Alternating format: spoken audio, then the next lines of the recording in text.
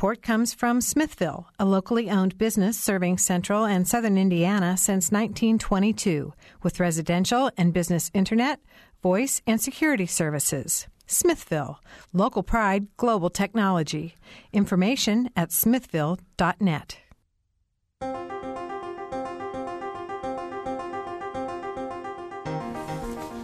Welcome to Noon Edition. I'm Bob Saltzberg, editor of the Herald Times, along with co-host Mary Catherine Carmichael.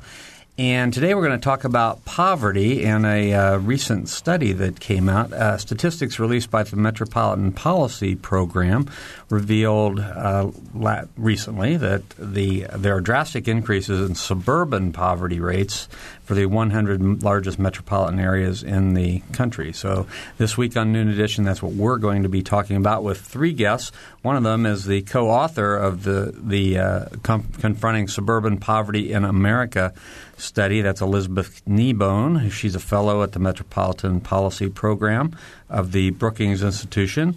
Also, Linda Patton is with us. She's here in the studio. She is the Circles Initiative Coordinator for Indiana South Central Community Action Program. We'll hear more about the Circles Initiative today. And also David Reingold is here. He's a professor and executive associate dean of the Indiana University School of Public and Environmental Affairs. So if you have questions or comments on this topic and the topics we're going to talk about today, please call us at 855-0811 in Bloomington or 877-285-9348. You can also join a live chat at wfiu.org/Noon Edition. So, Elizabeth, we want to start with you. Thanks for being with us today. Thanks for having me. Hope I got all that title stuff correct. So, the study that was just released, or the what would you call it? Would you call it a study or a white paper? It's a book. A book. Okay. It's gotten a lot of press based on this finding that the poverty is growing faster in the suburbs than elsewhere. Can you sort of give us an overview of the book? Sure. We've been finding in our research over the last several years here at the Metro program that, in fact, the pace of growth in the suburban poor population has been picking up faster than even in our major cities across our largest metropolitan areas. That's actually something that we saw beginning as early as the 80s, and in each decade it's picked up pace. But the 2000s were really striking for the magnitude of the increases that we saw. The suburban poor population grew by 64% between 2000 and 2011, and that's more than twice the rate of growth in our major cities. And at the same time, we passed a tipping point so that there are actually now more poor residents living in our suburbs than in cities across these major metro areas. And how do you determine, how do you define suburbs in these metro areas? We start with the official metropolitan statistical area definitions put out by the Census Bureau and the Office of Management and Budget. So these are metropolitan regions made up of counties. We identify the primary cities in these regions. For instance, in Indianapolis, it would be Indianapolis. And then the remainder of the metropolitan statistical area is considered the suburban total. Okay. And so I know in the book you've come up with a few of the big reasons why you think this shift is happening. And what are those? If you speaking broadly, think about what's causing increasing poverty in the suburbs. It can be because people are moving to suburban communities who have lower incomes. It can also be longer-term residents slipping down the economic ladder after two recessions last decade and structural changes in the economy that show many jobs paying less. Okay, I know you've got a lot of proposals and ways that you can implement those strategies. We'll get to that in a little bit. But again, thanks for being with us today. We're going to take it back to the studio here with our two guests here. And Linda, the Circles Initiative is an anti-poverty program that's been operating here for just a few years, right? It's been here 5 years now. 5 years now. Yeah.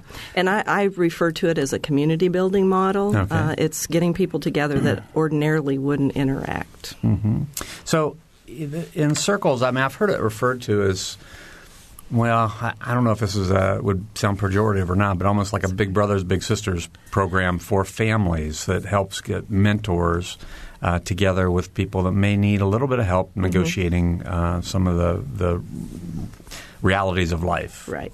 In some way it is, except I would say it's co-mentoring because the folks that live in poverty are also teaching people that really don't know anybody that lives in poverty how difficult it is and how many places you have to go and how much energy it takes. So it's driven by the needs of the folks in poverty, but it's much more reactive to what they need and want than a program would be. Mm-hmm. Okay. David Reingold, I want to ask you, I guess, to react to, first of all, to the book and what Elizabeth was talking about. Did it surprise you, the results of this book about suburban poverty? Well, let me just say it's a pleasure to be here and to discuss this new study, and it's an important piece of work, and I think something that deserves our attention. I think, as Elizabeth mentioned, we've been seeing rises in suburban poverty for several decades now, and I do think that she is, right to make the argument based on the analysis and the data that, in fact, we have sort of reached an inflection point. I guess one of the big questions is, what does that mean? And I think, from my perspective, I think its meaning is really driven by the counterintuitive observation that, in fact, the rise of suburban poverty has a lot to do with the rise of suburbs and the predominance of suburbanization in the United States over the past 50-plus years. And in fact, it still is the case today that, most Americans really want to live in a suburb, and actually most do live in a suburb. And, the National Association of Realtors recently reported, for example, that roughly 80% of Americans want to live in a single-family house. Only 8% want to live in an apartment. There are about 70% of households live in a single-family house. So there's still a gap. There's still a chunk of the population that still wants to be in a single-family house in a suburban environment, and they're not. And of course, this really bumps into a number of challenges for us. And from my perspective, I guess I'd like to highlight the fact that the suburbanization of the United States has taken place after the sort of the basic organization of government sort of got established. So we have a level of organization of government around local government and in some cases, in our case, township government. We've got city government, we've got county government, and then state government. And that intergovernmental organization really came into existence prior to this suburban trend. And one of I think the big challenges that we have is that our sort of organization of government hasn't really changed or caught up with the geographic reorganization of how people and where people live.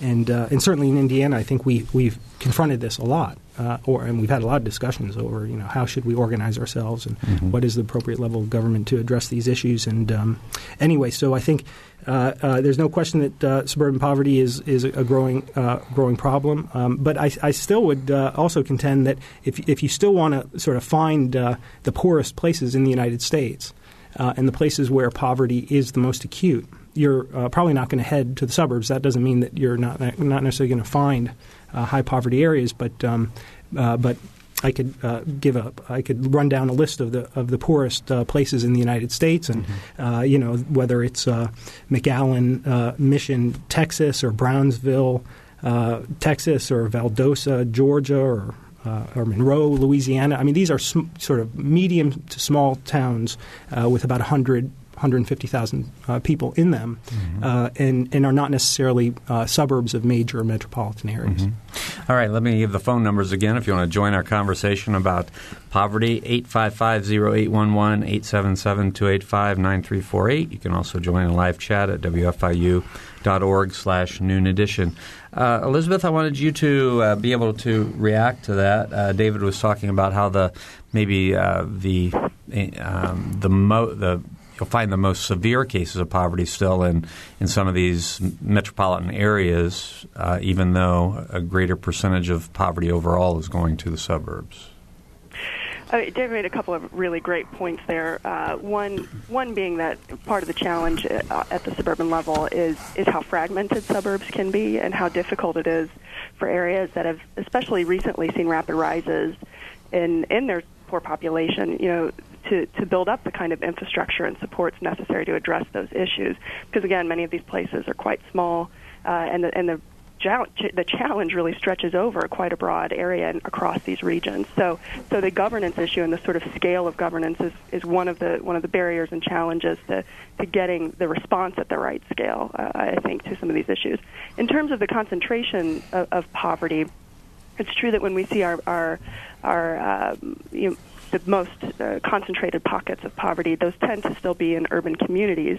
But something that we've seen over recent decades is there increasingly are growing in suburban communities as well. So even though we do have suburban poverty, which could stretch over much greater areas, we're also seeing pockets of concentrated disadvantage evolve in many of these communities as well, which is going to bring up some of the same kinds of challenges that cities have been struggling with for decades. I know in Bloomington, we used to have several trailer parks that were here in town so people could live in mobile homes close to services. And then as development progressed, those trailer parks started slowly disappearing, and those people then were kind of left to move farther out into the county and farther away from services. And is that the kind of trend that you're seeing in your research? Housing and the location of affordable housing definitely is an important factor in shaping, where low-income families and residents are locating within regions. And that can be, as you say, as communities develop or redevelop and housing prices may increase, and that means that families and residents are looking further out into the region for affordable options. Mm-hmm. It can also be as, older suburbs, their housing stock ages, they can, age into affordability and open up opportunities elsewhere in the region that may have been unaffordable previously. Mm-hmm. Mm-hmm.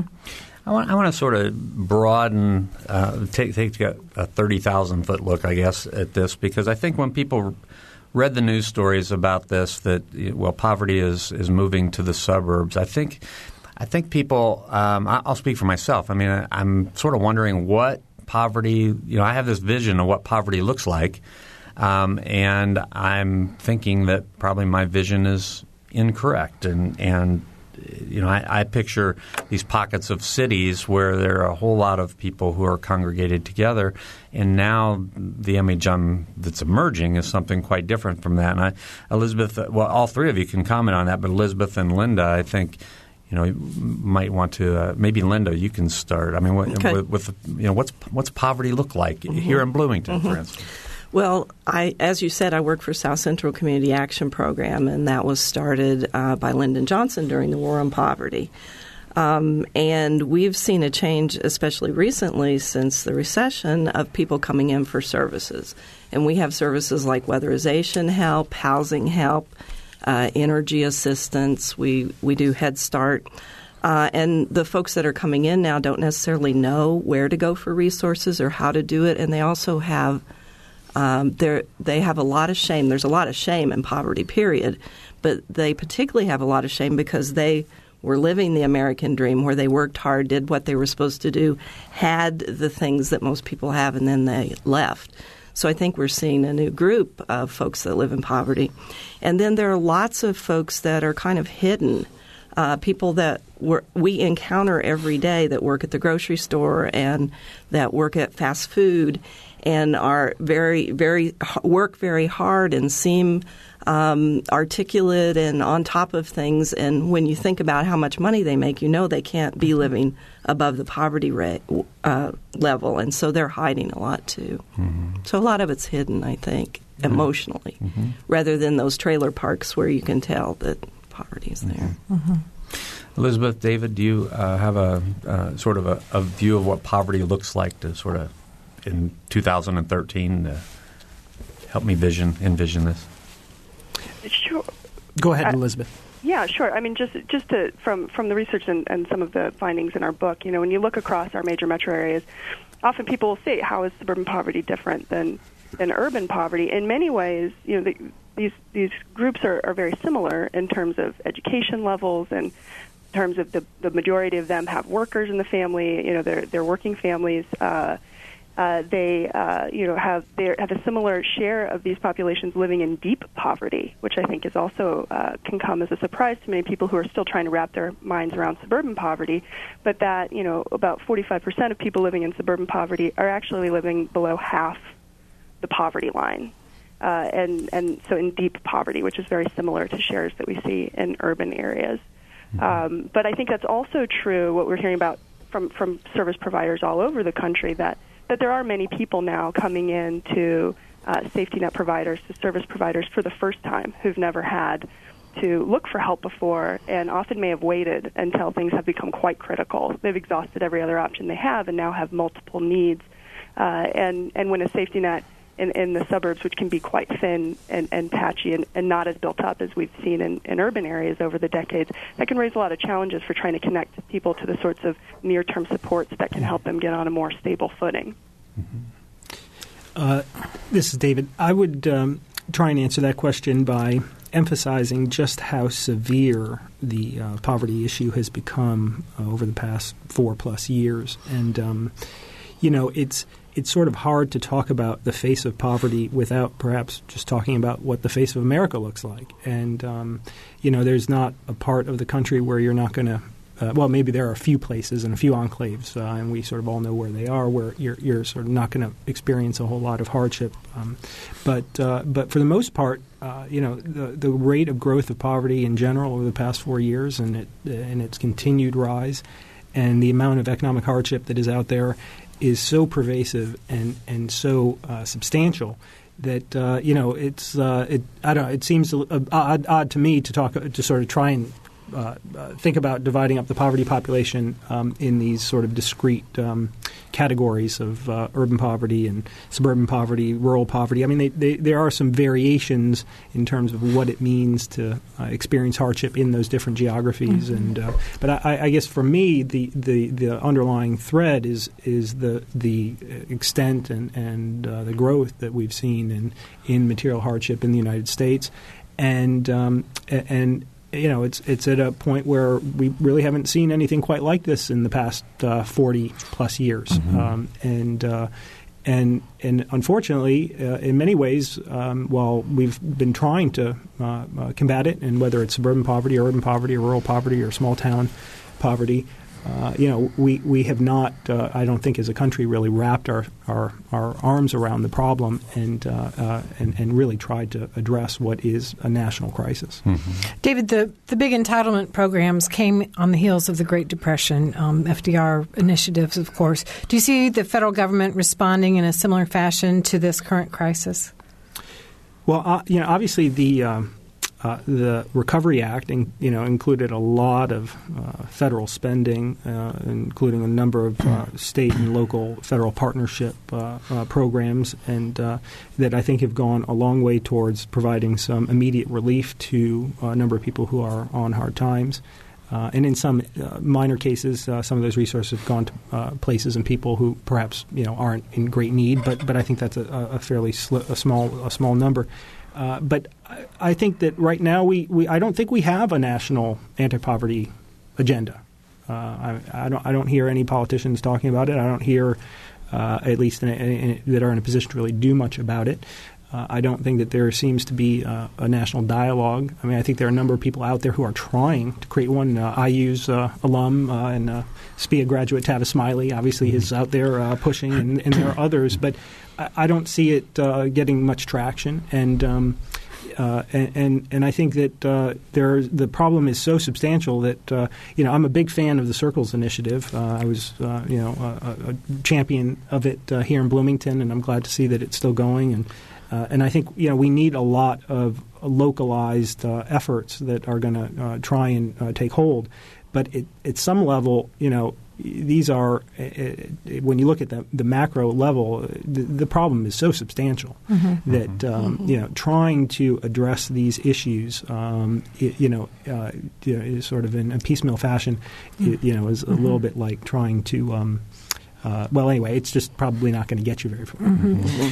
Elizabeth, do you think that the population of poverty, people experiencing poverty in a more suburban setting takes them a little bit out of the mainstream as far as people actually seeing it, and so kind of an out of sight, out of mind situation comes to pass.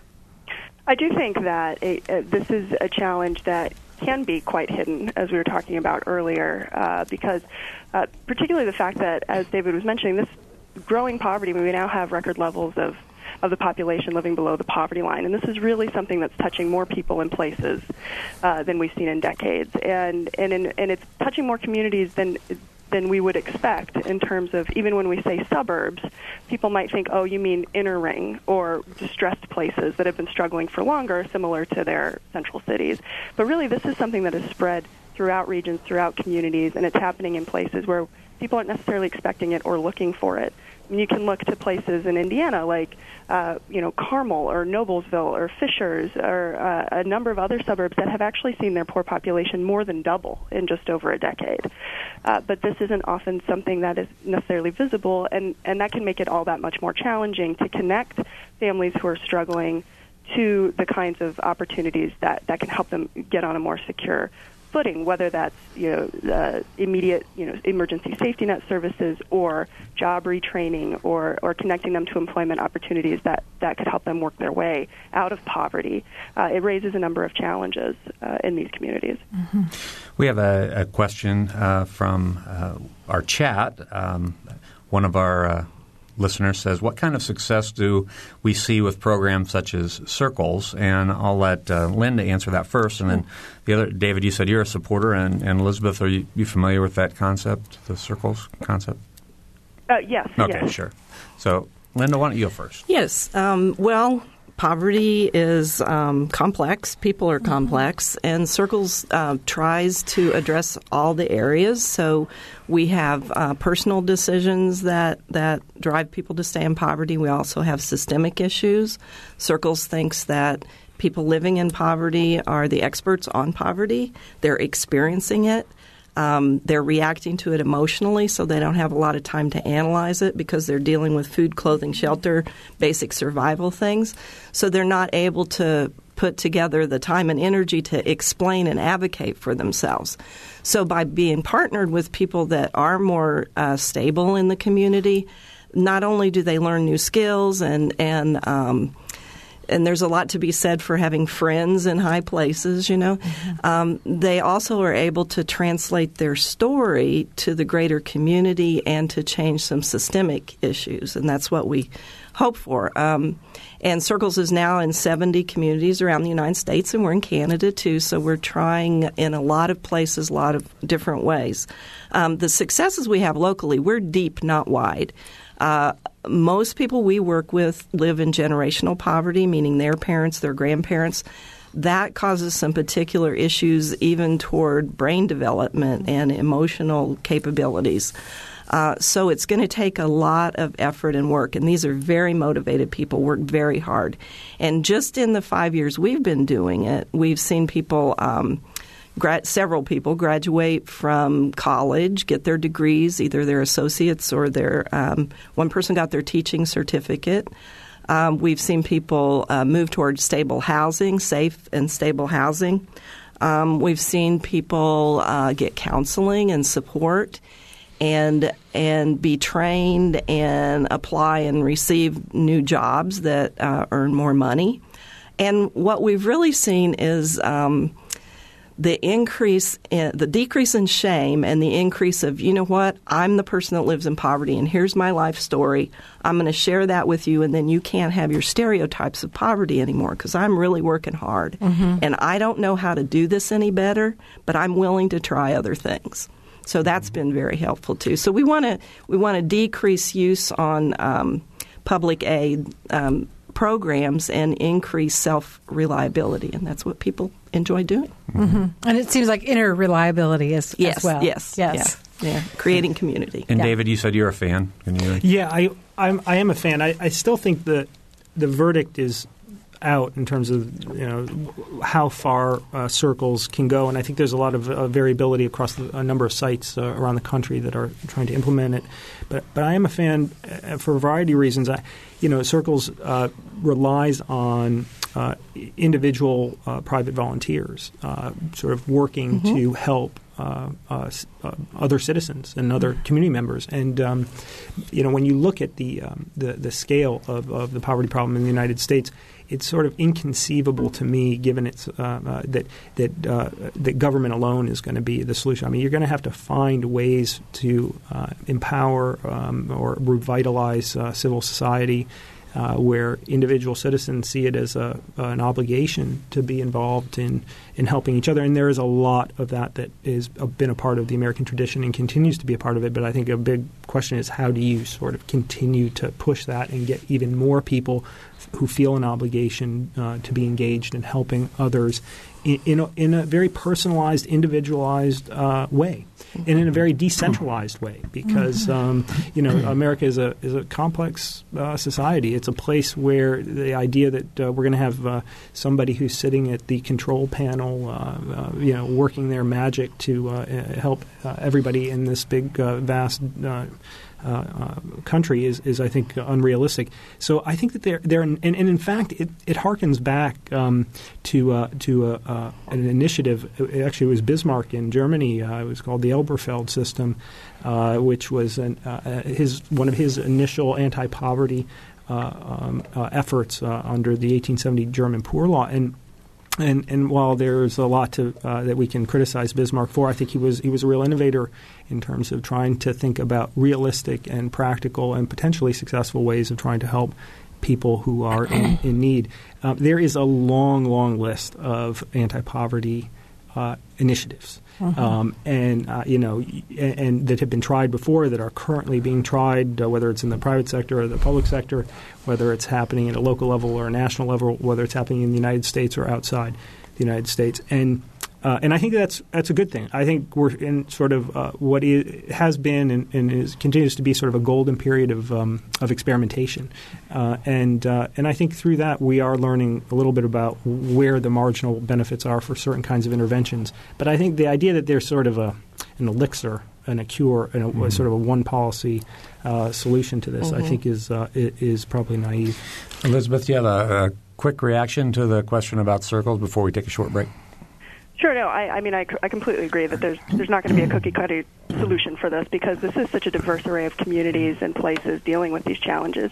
And the idea that you can galvanize community interaction, which builds awareness, it updates perceptions about who is struggling with these issues and where the struggle is happening, is really important. And it's about being able to leverage not just public funds, but bringing that together with nonprofit and private sector investment to make interventions that work in more than one place and address more than one issue. And exactly as the Circles model describes, there's a whole range of policy issues that intersect with poverty that have to be part of the solution and the conversation as you try and set people on a better path. All right. Excuse me. You're listening to Noon Edition. We're going to have to take a short break. We've got a lot of different avenues to travel down here in the second half of our program. But please stick with us. We'll be right back.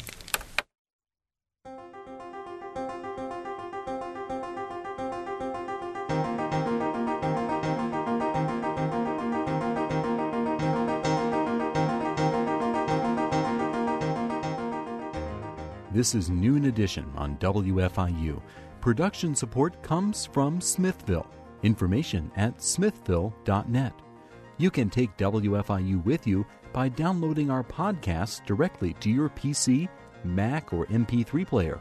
Programs such as Noon Edition, Ask the Mayor, and Harmonia, and short features like Kinsey Confidential, the Ether Game musical mini-quiz, and play and opera reviews are all available on demand. Pick them up at WFIU.org. And have you heard WFIU's news features? The WFIU News Team brings you expanded and in-depth reports on topics affecting South Central Indiana. Catch the Friday feature just after 8:30 during Morning Edition, just before Noon Edition, and at 5:45 during All Things Considered. They're also archived on our website, WFIU.org.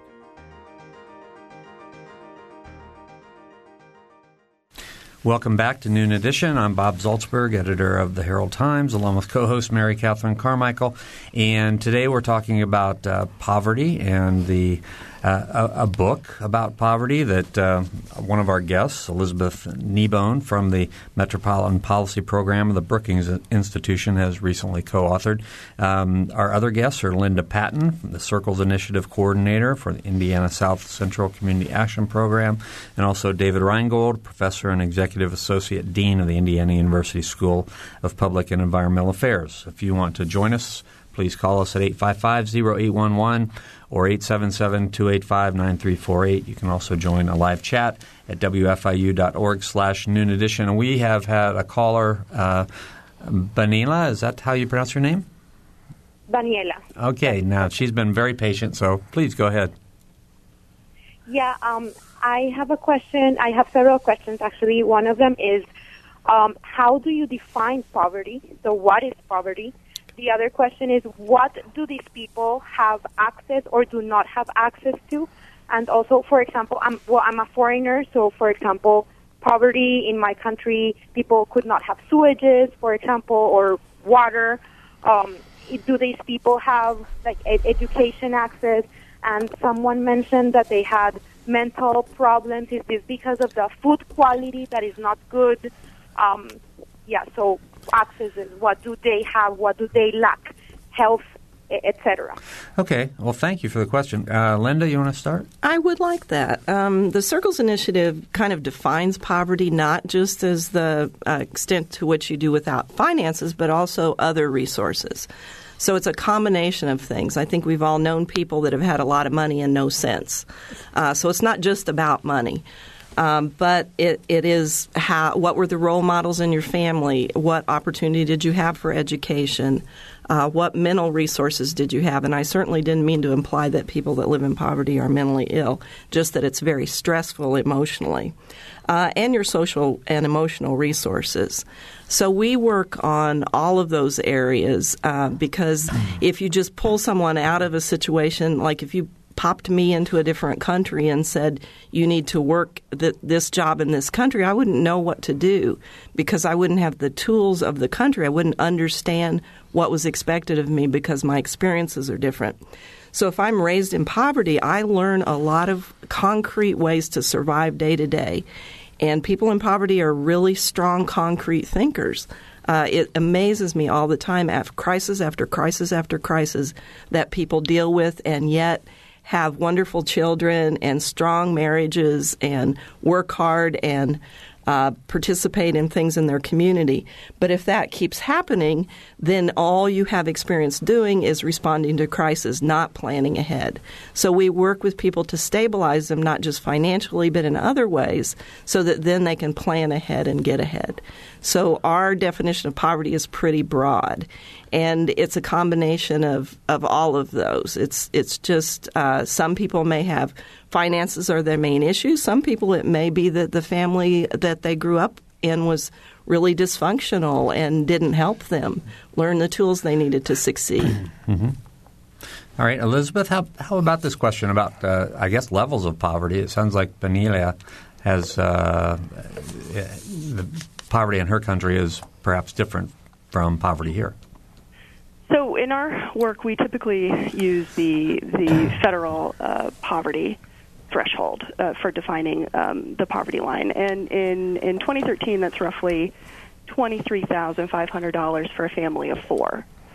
There are a lot of limitations with this measure because it's a gross income measure. It doesn't take into account changes in the cost of living. It's the same line that applies to San Francisco as Louisville as New York. It's a consistent line across the country, and it doesn't take into account things like taxes or differences in cost of living, or even benefits that you get that may actually help you get by, like earned income tax credits, for instance, or housing subsidies.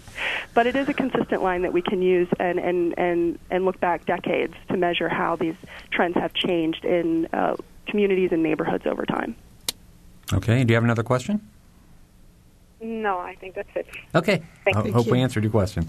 Thanks a lot. The phone number, again, 855-0811, 877-285-9348. You can also join a live chat, wfiu.org/noon edition.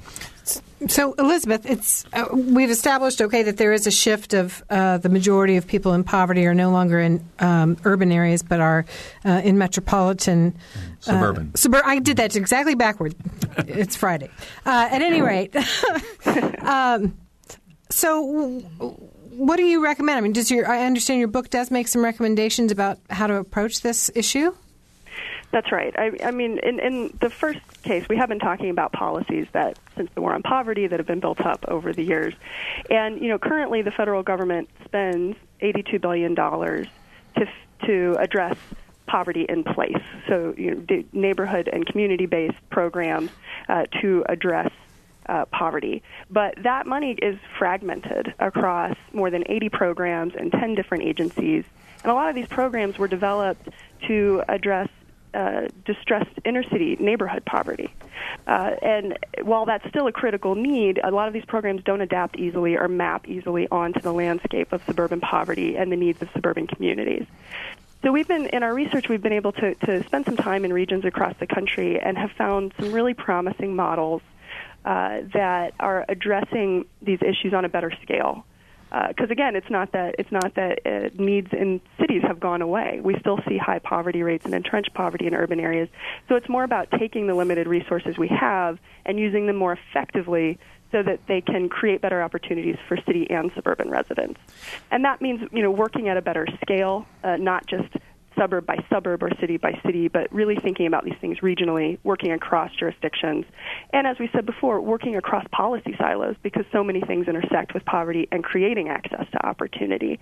And there are a lot of smart organizations and strategies that we see developing in regions across the country that could really point the way towards the types of reforms and realignment of funding that would really help stretch resources further. Now, I looked at your website today. It looks like the proposal, one of the main proposals is that the federal government should create a Metropolitan Opportunity Challenge, and it was likened to the Race to the Top program. Could you explain this a little bit? Sure, that's right. I mean, in the book we also point to, like the kinds of things that I was just talking about, there are short-term things that could happen, tomorrow that help pave the way for these sorts of more scaled, collaborative, and strategically funded solutions.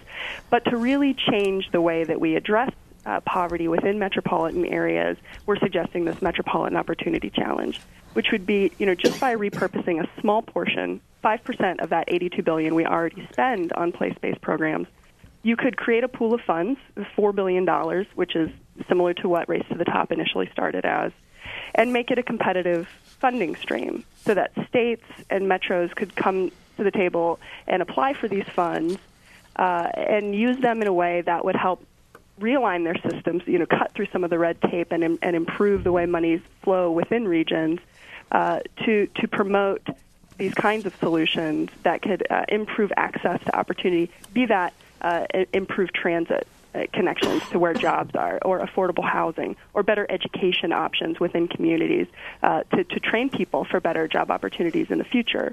So they could use this money flexibly at a regional level to measure, increase access to opportunity, but in measurable, outcome-driven ways. Now, as I read through this stuff this morning, it looks as if this would not be limited to government. Did I read that incorrectly or correctly? Well, the idea is that, with this $4 billion from the federal government, that creates a real incentive for states to start thinking differently and for regions to start reframing the way they think about addressing poverty in place across city and suburbs. But the expectation would also be that money would be used to leverage private funds, because government alone can't do this, can't address, as David was saying before, there's not enough money in that pool to address the need everywhere that it exists. So it's about using that money in a way that leverages private investment and can help align other larger and different funding streams to flow in complementary ways. So are faith-based initiatives eligible to receive funds in your plan? If they were a registered nonprofit working with, in partnership with, because the idea is that this should be a collaborative model that brings together, government agencies and elected officials with nonprofits and other, capacity in the community, including the faith-based community. So something like a Salvation Army, something like Sorry? Salvation Army that is really faith-based, but is also a 501c3 not-for-profit organization. That would work for you. They could be a part of this plan as well. Okay, just want to understand. Thanks. Mm-hmm. So, and also Circles, I would assume that's Circles initiative. Absolutely, yeah. Sure. Okay, so reaction from David? Could I jump in? Yeah. And Elizabeth, maybe you could sort of react. It's a little bit of a comment and maybe a question at the same time. We've had a lot of experience in the past with trying to induce local levels of government to reorganize, to rethink how they approach a number of the policy issues. And I mean, you mentioned education, race to the top. In the 1960s, we had Johnson's Model Cities program, which essentially, put out a bunch of money and asked cities to partner. In this case, it was with nonprofit organizations and other private institutions to sort of work together on a number of issues facing particular cities. And in that particular case, and I think it's somewhat true, although I think the verdict is still out to a certain degree with Race to the Top, that money would flow into these places, and even though there were these grand plans for coordination and cooperation across a variety of institutional divides, at the end of the day, the cities got the money and they sort of did what they wanted with it, and not a whole lot changed. And in this particular case, you're sort of asking local units of government to potentially sort of shift and become more regional levels of government. And in Indiana, for example, we've seen a number of local government proposals to we have something called township trustees here, which actually are engaged in poor support, to eliminate township trustees, to work on sort of this antiquated, or what some people would argue is an antiquated organization of local government around counties, trustees, and township trustees and cities. And of course, there are a lot of entrenched interests at play. It's very hard to go to a mayor or to a county executive and say, how about submitting a proposal that might eventually mean the end of your role as we currently know it. And most folks who are in political life are not going to follow that path. There are only a few who are willing to make those sacrifices. So I guess I'm sort of wondering, how do you avoid in this plan, how do you avoid giving money to various consortiums who say that they're going to essentially work across these boundaries, but simply more or less doing what they were going to do anyway? Right. And, I think we have a lot of, as I said, there are a lot of great models to look at for how this is working, which don't, in fact, require, it's not necessarily adding another layer of governance on top of all of this, like creating a new regional entity that's an incorporated entity that works, that wasn't there before, but we're adding another layer of red tape in this situation. It's more about finding and it's going to look different in different regions. In Chicago, in the suburbs, there are already municipalities that are coming together, trying to work collectively on issues like the foreclosure crisis or planning for transit-oriented development and trying to think more regionally. And they actually are often, face a lot of barriers or penalties in trying to use federal funds that way. I mean, our current system often gets in the way and frustrates the efforts to think more regionally and work more across silos and across jurisdictions. So that's the intent of this plan, is to more empower those models that are already working and provide incentives for other regions to think along those lines. But part of it has to be building capacity, because this is some of the issue. We can talk about realigning funding and how we want to direct government and philanthropic and private investment towards struggling communities that don't have the same capacity that's built up in urban areas over time. But if we don't actually build the capacity there, money will flow where it always has, because that's where it can actually be deployed and absorbed. So part of this is actually building into these plans and applications would be, here's how we intend to build capacity and deploy resources, and this is tied to measurable outcomes.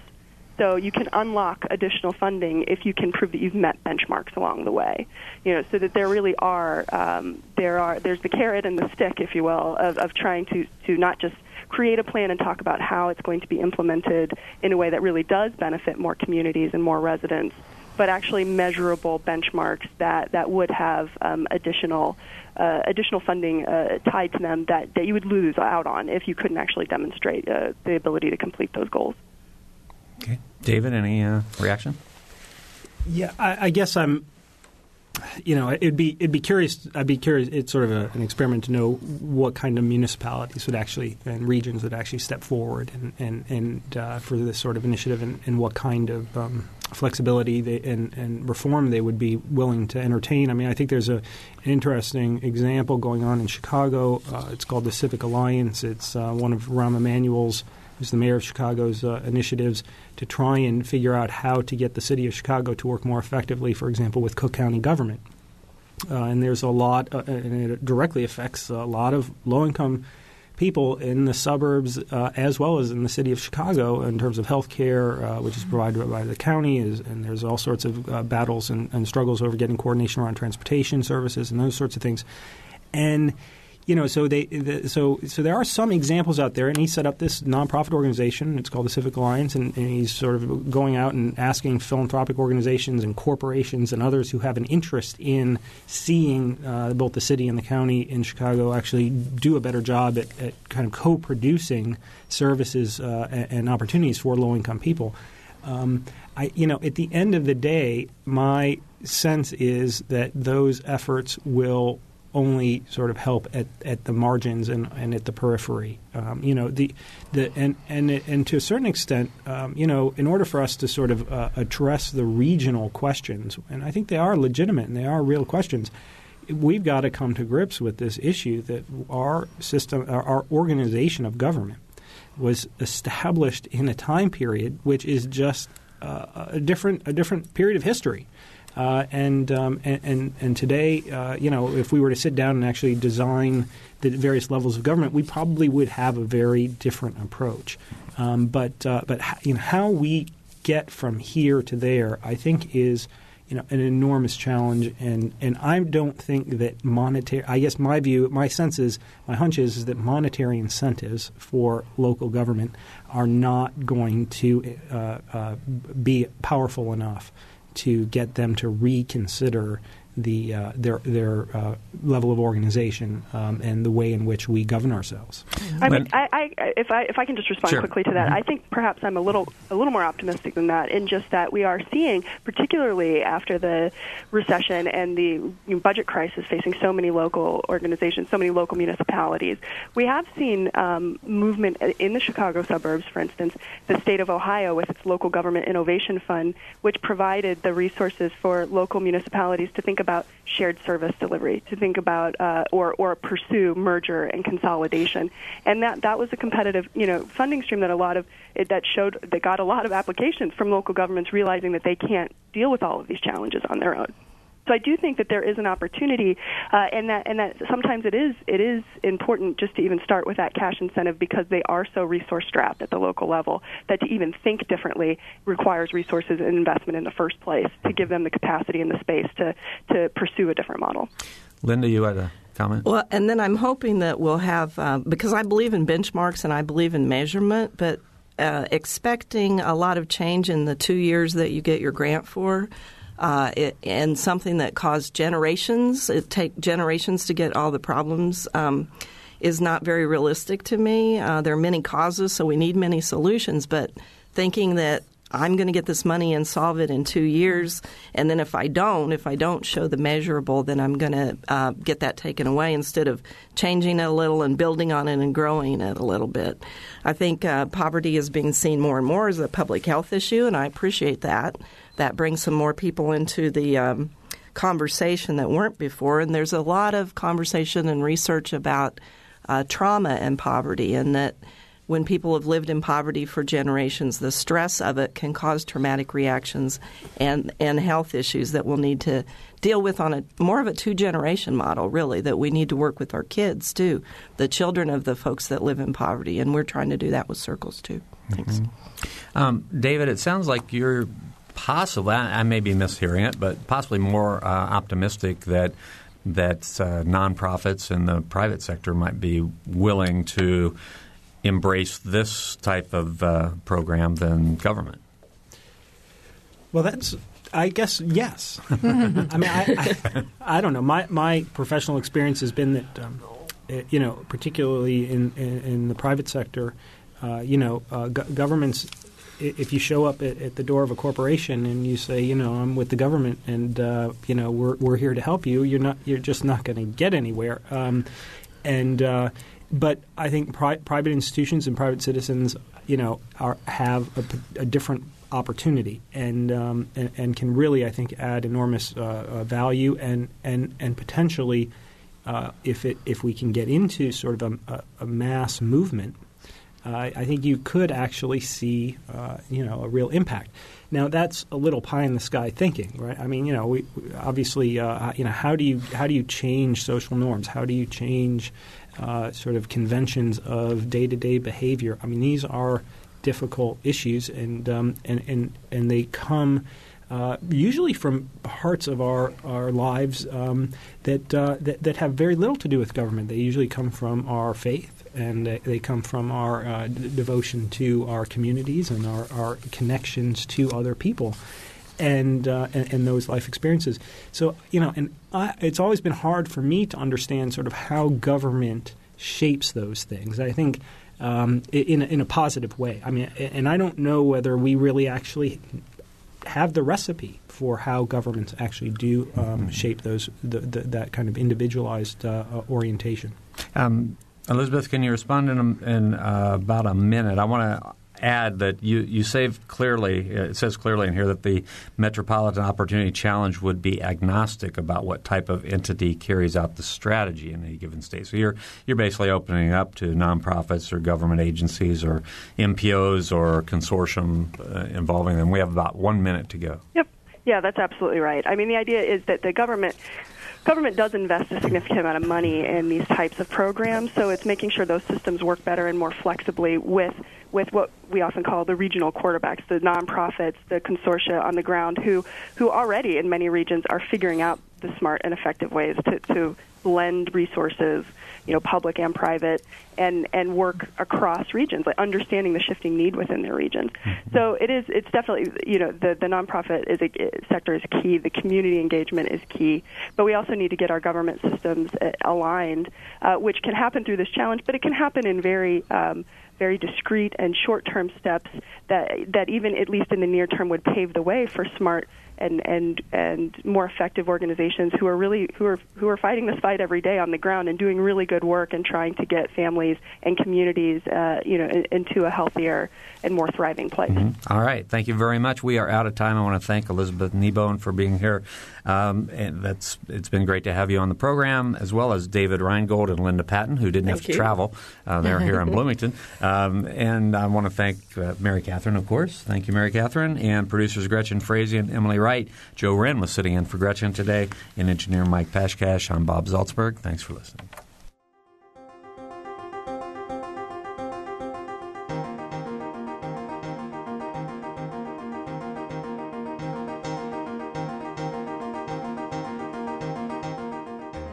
Noon Edition is a production of WFIU and the Herald Times. A podcast of this and other WFIU programs is available at WFIU.org. Production support comes from Smithville, a locally owned business serving central and southern Indiana since 1922 with residential and business internet, voice, and security services. Smithville, local pride, global technology. Information at smithville.net.